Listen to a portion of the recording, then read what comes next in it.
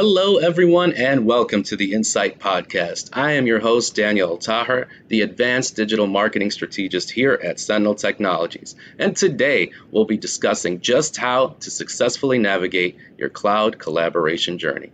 Cloud collaboration can mean a few different things depending on who you're talking to. Often, it's centered around solutions that allow employees to work together and collaborate as a team, whether that be with file and document sharing, chat and instant messaging, or meeting tools that bring people together. The pandemic has shown just how important these tools are to organizations and their employees, as many are now working from home, either permanently or part-time. So having consistent methods to access information and communicate with others from anywhere has become more important than ever. Many organizations may be currently using or considering a cloud collaboration solution as a way to modernize their communication methods and move away from legacy solutions that often limit these capabilities. But we'll have more on that shortly. So let's dive right in and introduce my guest for today. He is Adam Bertrand, the National Director of Enterprise Architecture and Innovation here at Sentinel Technologies. Adam, thank you for joining. Good to be here. Oh, we're glad to have you. Can you give us and our viewers just a bit about your background? Sure.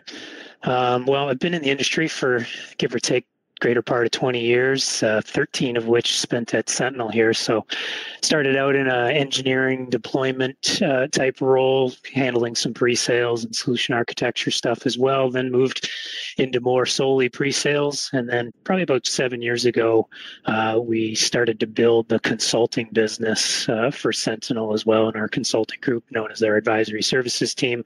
Spent about 5-6 years in that. And then most recently here, I'm in the enterprise architecture and innovation group, which is a team that Bob Kablusik, our CTO, has founded. And really what I focus on is basically where Sentinel can innovate in our go-to-market offerings and differentiate ourselves as well as drive additional value for our customers. So that can mean new services offerings or enhancing existing offerings, as well as adding in solution sets that maybe bolster our portfolio in the marketplace. What a role. Very cool.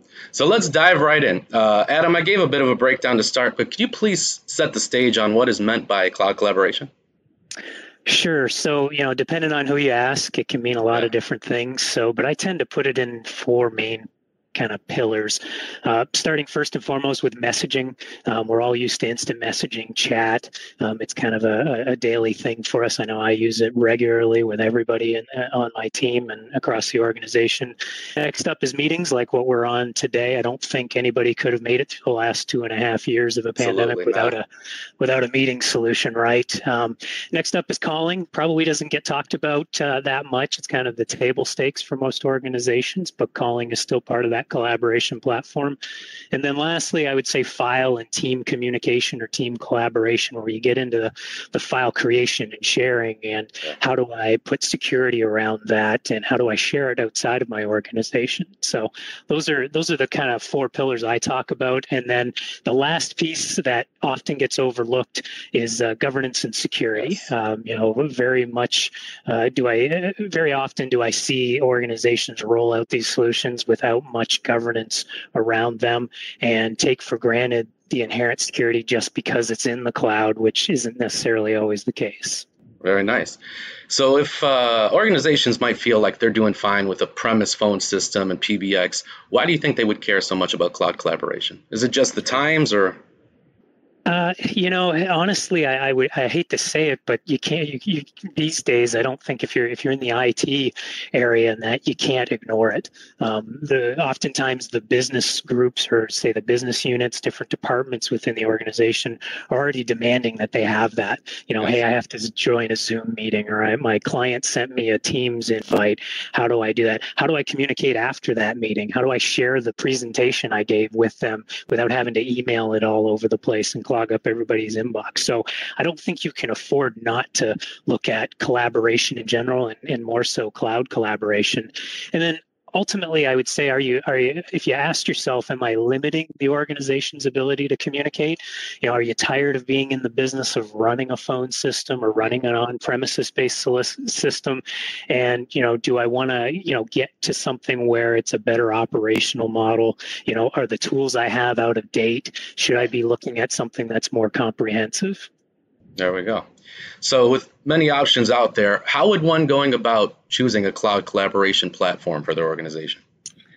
Yeah, I'm going to break this down into a few different things. All right. So I always start, those that know me and have worked with me for years, I always harp on organizational goals. That's kind of where I start first and foremost. What is driving the decision?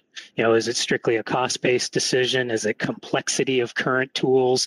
Are there certain integrations that you need to support?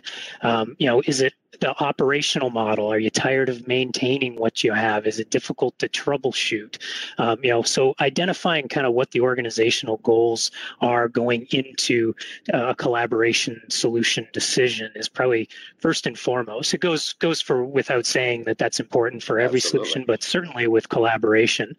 And then I would say probably the next item that is definitely not weighted as heavily as it probably should be is culture.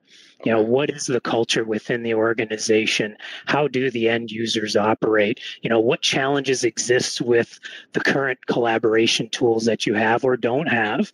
And are there problems that could be solved by a better cloud collaboration or collaboration platform? What does adoption look like in the organization? You're an end user here at Sentinel. Right. That, if I'm not empowered as a user, I'm likely not going to adopt that tool or that suite or that solution as well as I probably could. And then Right. that leads back into, what's the cost benefit for the organization versus how users are utilizing the tools. It's a slippery slope. So I say culture is certainly something to pay attention to. And under that, I would say shadow IT is something to consider as well. I'm sure there's lots that listen to this podcast realize that sometimes those decisions are made outside of IT, whether they want it that way or not. If IT isn't enabling the workforce, then that workforce will typically find a way to work around it, either with tools that they're using on an individual basis or their entire team is. And that's how organizations end up with 3 or 4 or 5 different collaboration tools in the first place. So I would say culture is certainly a big one there to pay attention to. Next up, I would say it kind of dovetails in with culture would be end users.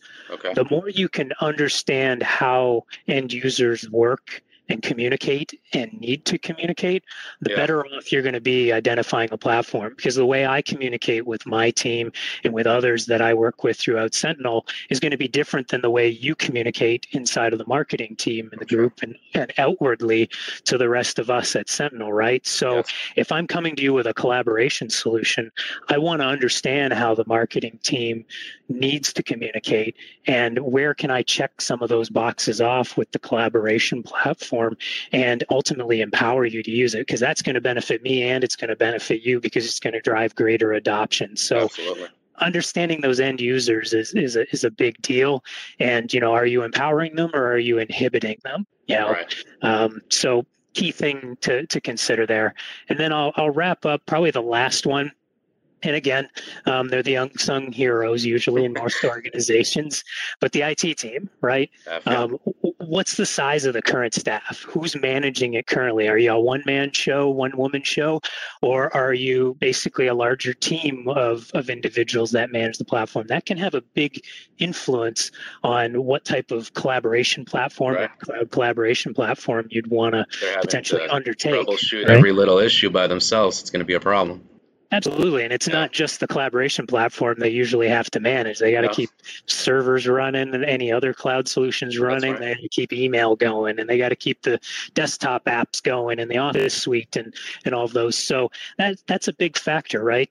And, what the admin burden is going to be to take on a new solution, moves, adds, and changes, training, troubleshooting. Am I looking at something that maybe a managed service might make more sense so I can kind of be more hands off and just submit a ticket to a provider that's an expert in that and then can handle a lot of that to me? That can be a big burden that they can offload to a provider like Sentinel, right? So those are probably the main things that I would say that you want to pay attention to when you're looking at a cloud collaboration platform. And those are major factors. Absolutely. So if we're talking still about cloud collaboration solutions, what should I watch out for if I'm researching this and trying to get in? Are there any like pitfalls and lava or gotchas I need to watch out for if I'm diving into this?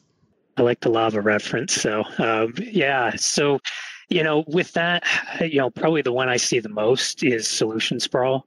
So going back to what we just mentioned about organizations having potentially some shadow IT where different groups have decided, this group might be using Zoom and this group might be using Teams, and then WebEx is everything everywhere else, and GoToMeeting and so on.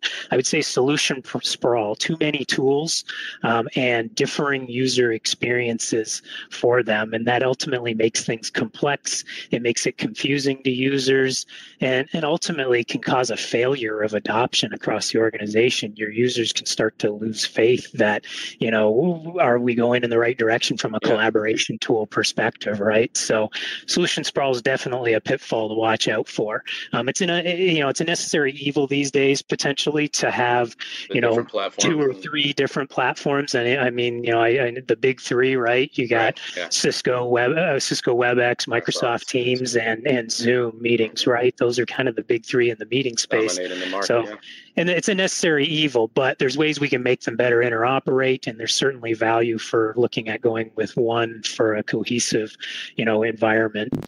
And then with that, I would say, next gotcha, I already touched on it briefly, is governance and security. And this comes in certainly on the messaging side of things and the file collaboration side of things. You get into, say, a situation like you and I. We were co-authoring and working on a document here, prepping for this podcast. And, with that, there's considerations that need to be made around security. Maybe we were working on something that was sensitive. Maybe it had PII, personally identifiable information, shouldn't be accessible by everyone. Health information, right? And as we make these tools more and more simple for users to use, so it's very easy, at a click of a button, I can share it externally. Well, that's great, but are we putting proper governance and security policies around that information? That's reaching the right eyes. I talk with so many organizations that it's not until there is an issue that they actually go and look at it. And that's not the situation you want to be in, where you've had a data loss that, you could have been prevented, right? And some of these are malicious. Some of them are typically just user error or user mistakes. We didn't put enough goalposts around the solution in order to kind of drive user behavior so they don't accidentally do it. So I would say governance and security, taking into account privacy, DLP, archival, and how that fits into your disaster recovery solution should be taken into account. Just because everything gets put up in the cloud doesn't mean it's necessarily secure inherently, and I don't have to do anything. So we take it for granted. And then lastly, I already touched on this. This is on the end user adoption side of things, training, right? Yeah. Users need to be empowered. So the more that you can tailor that training, and generic training is good and it has its place for reference after they've been trained, right? But if I don't tailor it to you and maybe give you 2 or 3 examples that are common to your day-to-day workflow, you're still going to feel not too empowered on how to use the tool. Like, the basics, but it's like, oh, I didn't know I could tie it to this workflow I do 3 days out of the week or 4 days out of the week or every day, right? So that's a pitfall that I think a lot of organizations get into, is they don't focus enough on that training and that adoption. And no matter what cloud collaboration platform you're using, you can ultimately miss the mark if you don't empower those users to drive that adoption, right? There you go. So where can people go if they'd like more assistance with starting their journey? Sure. So, first and foremost, I would say, you can just have a conversation with us if you just want to talk about some of these topics and maybe get some insight. We deal with several of the major Magic Quadrant leaders in the industry in the cloud collaboration space. So even just having a conversation around maybe challenges you're having, you got too many solutions out there. How do I consolidate? How do I migrate from one to another? That sort of thing. And then next up, I would say, for those that want to have a more focused conversation, we do have a no-cost workshop, our cloud collaboration modernization workshop. Bit of a mouthful, but what it does is it takes about an hour to go through, and we ask a bunch of pointed questions in those major pillars that I touched on. And really what that does is, kind of focuses the conversation. We rank and compare some of the best of breed manufacturers that are in that space and can see which one maybe aligns more with what's important to you based on the question questions we've asked you. So kind of an objective way of going through things. Mm-hmm. And then lastly, I would say is our consulting engagements. I mentioned the advisory services team and our consulting organization as a whole. If you need help identifying those goals for the organization that I touched on, if you need help talking to different departments and really fleshing out, what are the feature requirements and the functionality and the workflows and the use cases, and that we definitely have formalized engagements around that Right. that you can certainly engage us with, and that would be kind of probably the next steps, I would say. That's a great way to go about it. Adam, I'd like to thank you for your time, for coming on the Insight Podcast and sharing with all our viewers your insightful information. As always, I'm your host, Daniel Taher, and we look forward to seeing you all next time. Thanks, everybody.